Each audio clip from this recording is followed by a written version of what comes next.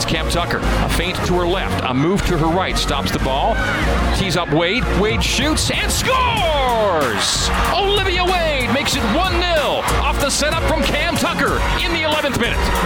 Off a deflection, the ball finds Mozingo, center of the park.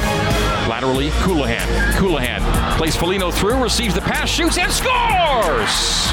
2-0 BYU in the 21st minute. To the center circle, step up by Wells, finds Wade.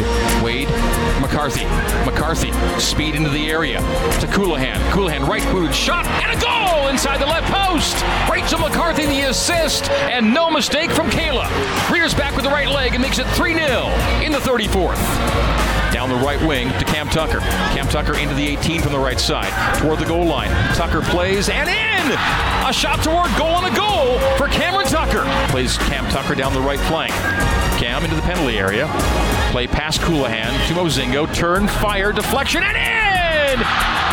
Last touch by a Marquette defender on the turn and fire from Brecken Mozingo. The Cougs will take it 5-0. Tees up Addie Gardner. Gardner trying to get a shot off. Does so. The parry, the save, the rebound, the score. Caroline Stringfellow with her first goal as a BYU Cougar, and it's 6-0 in the 78th.